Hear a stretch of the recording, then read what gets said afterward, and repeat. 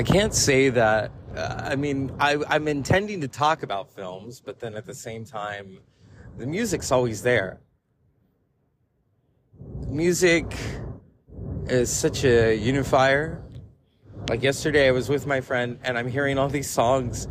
We were at this place in Napa, and they were playing all these classic songs from the 90s and the 70s, and I'm telling her about Todd Rundgren because she doesn't know who Todd Rundgren is, and this whole, how Liv Tyler thought that was her father, but it was really Steven Tyler, crazy, and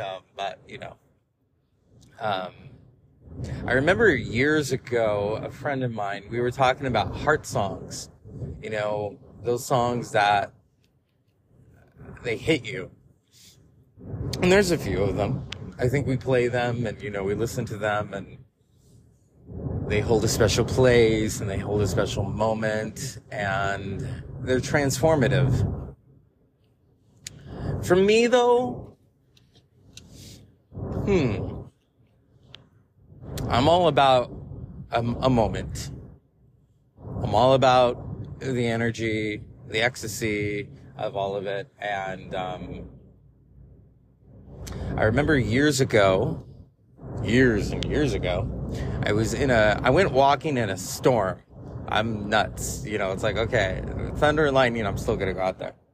Because, it's like, I don't really care. Well, I do, but I want to feel it. Not so much the lightning, but the thunder maybe, and the rain. And I remember, and it was windy, and I was listening to Tool, of course, and I was listening to Third Eye. And it was the moment where those drums start to burrow and burrow and burrow. And I felt one within that moment. I felt safe within that storm. Like I was in a protective bubble. But at the same time, I'm taking in all the elements into me. The mud, and the rain, and the wind. But I kept going because, I've always been a determined person. And I don't like things that hold me back. I just keep going. It's like that wonderful Tom Petty song, I Won't Back Down. I will not fucking back down. When he says, you could stand me up at the gates of hell, but I won't back down. And I remember years ago, a friend in college saying that when she heard Johnny Cash sing that, it was a little more believable in his baritone. But back to Tool's Third Eye. There's something, I don't like to say that I have a favorite song, because I love their albums as a whole. The albums are these beautiful tapestries that are strung together, and it's these four virtuosos: Adam Jones, Danny Carey, Justin, I almost said a different Justin Chancellor and Maynard James Keenan. And they know what they're doing. They really know what they're doing. And whenever I hear Third Eye, there's something, also the Bill Hicks intro, come on, about drugs and music and all those great people that made all those wonderful records, real fucking high on drugs. I love that. It was funny. It was, he was right on the pulse of something. And Maynard James Keenan talked about, I think it was on Joe Rogan, he talked about the night that Bill Hicks died. They were in a hotel, and it was like Bill tapped him right as he was dying. I can attest to that, having someone do that to me. And so that's why they dedicated Anima to him. And Third Eye. Woo! Third Eye is a journey. And I've seen them do it maybe live once in 2017. I didn't film it, though. That was the oddest thing. It's such a magical song. And I love to light a candle to it and just listen to it. And you can either astral project to it. Yeah. Well, I think that's what we'll title this episode. Astral projecting to Tool's Third Eye. Because it's all about the third eye. Everyone has the third eye. But tapping into it is a whole different, you have to go through the light and the dark in order to obtain that. But it's worth it. It's worth it. And I was thinking a lot about that song, how it makes me feel. I even wrote a poem to it once. My friend thought it was a sex poem, and I said, no, you know, I said, yeah, there's sexual elements within it. I would say it's about making love. There's a difference between sex and making love, because then it's slow and it's sensual, and trust me, I know how to do that. Or as I used to joke with people, I drive how I make love. You know, very smooth, and at the same time, when it gets rocky, I know how to bring it in. But there is something about Tool's Third Eye that it's sublime to me. It's pulsating. And they have so many songs that do that. I mean, I remember one time lighting a candle and getting stoned and staring at this candle and listening to Right in Two, and how I felt all of this. I felt immortal at that moment. I know I wasn't, and then I felt protected. I felt protected within myself, and I felt protected of those within my circle. Now with Third Eye, I mean, there's so many different things going on in this song. But for me, it's a storm. You know, you live within the storm, and the music sets the tone to it. And I felt that in such a powerful way.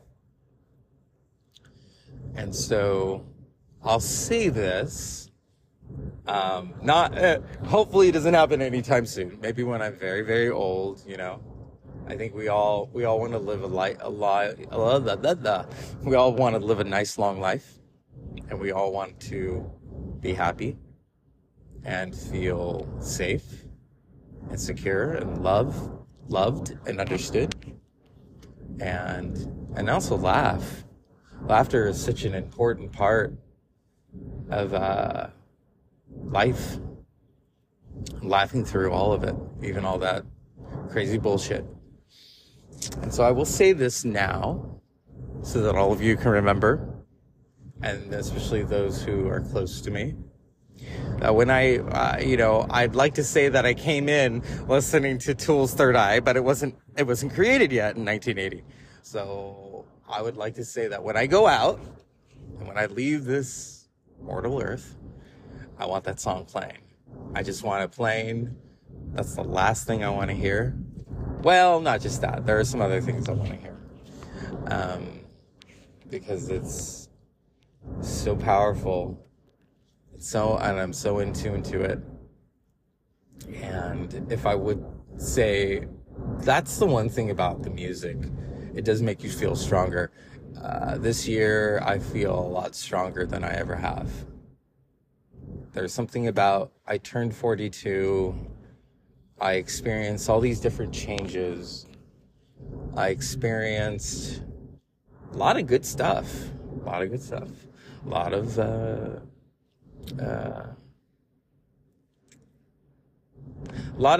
stuff that it didn't cut me, but I learned from it. It was like, okay, I'm not going to back down from that. Or misunderstanding,